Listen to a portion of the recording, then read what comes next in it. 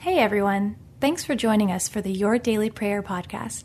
We hope these few moments of prayer and reflection are encouraging to you as you go about your day. To get all of our episodes straight to your phone during the week, just subscribe to this podcast on iTunes or wherever you listen to your podcast. To find more prayers, devotional content, and blog posts, we would love for you to join us at ibelieve.com.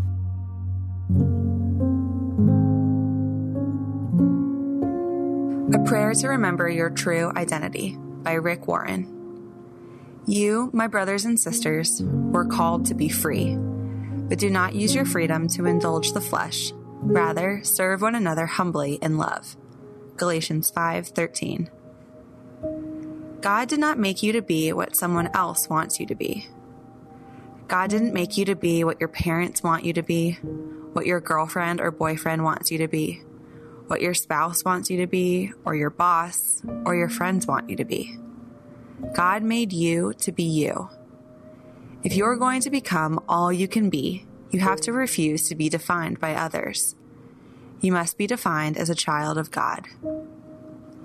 Hebrews 11:24 says, "By faith, Moses, when he had grown up, refused to be known as the son of Pharaoh's daughter." Moses had an identity crisis. He was born a Hebrew slave, but raised as Egyptian royalty, the grandson of Pharaoh. When he grew up, he had two choices. He could pretend to be Pharaoh's grandson for the rest of his life and live a life of luxury and fame and power. Most people today are living lies. They're trying to be people they're not. But Moses refused to live a lie because he was a man of integrity. He insisted on being who God made him to be against all kinds of peer pressure. Here's my question for you. Who are you letting determine your identity? Is it your friends and family? Some of you have parents that died years ago, but you're still trying to live up to their vision for your life. Some of you are hanging on to what some ex-husband or wife said to you, and you're trying to prove that person wrong. Some of you are trying to keep up with what social media and culture and the competition says you should be. Make this resolution today.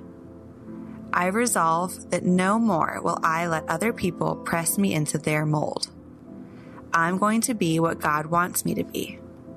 I'm going to do what God wants me to do, and I'm going to fulfill the plan that God has for my life, not somebody else's plan for my life.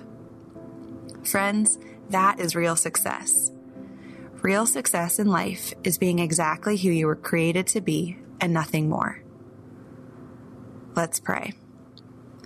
Lord, I pray that I would stop trying to find my identity in anything other than being your child, a child of the King and a citizen in the kingdom of God.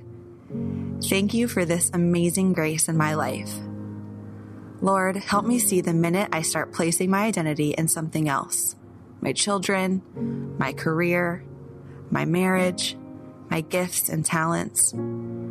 Help me in those moments to remember that all of those things, even though they are good gifts, will never satisfy me in the way you will.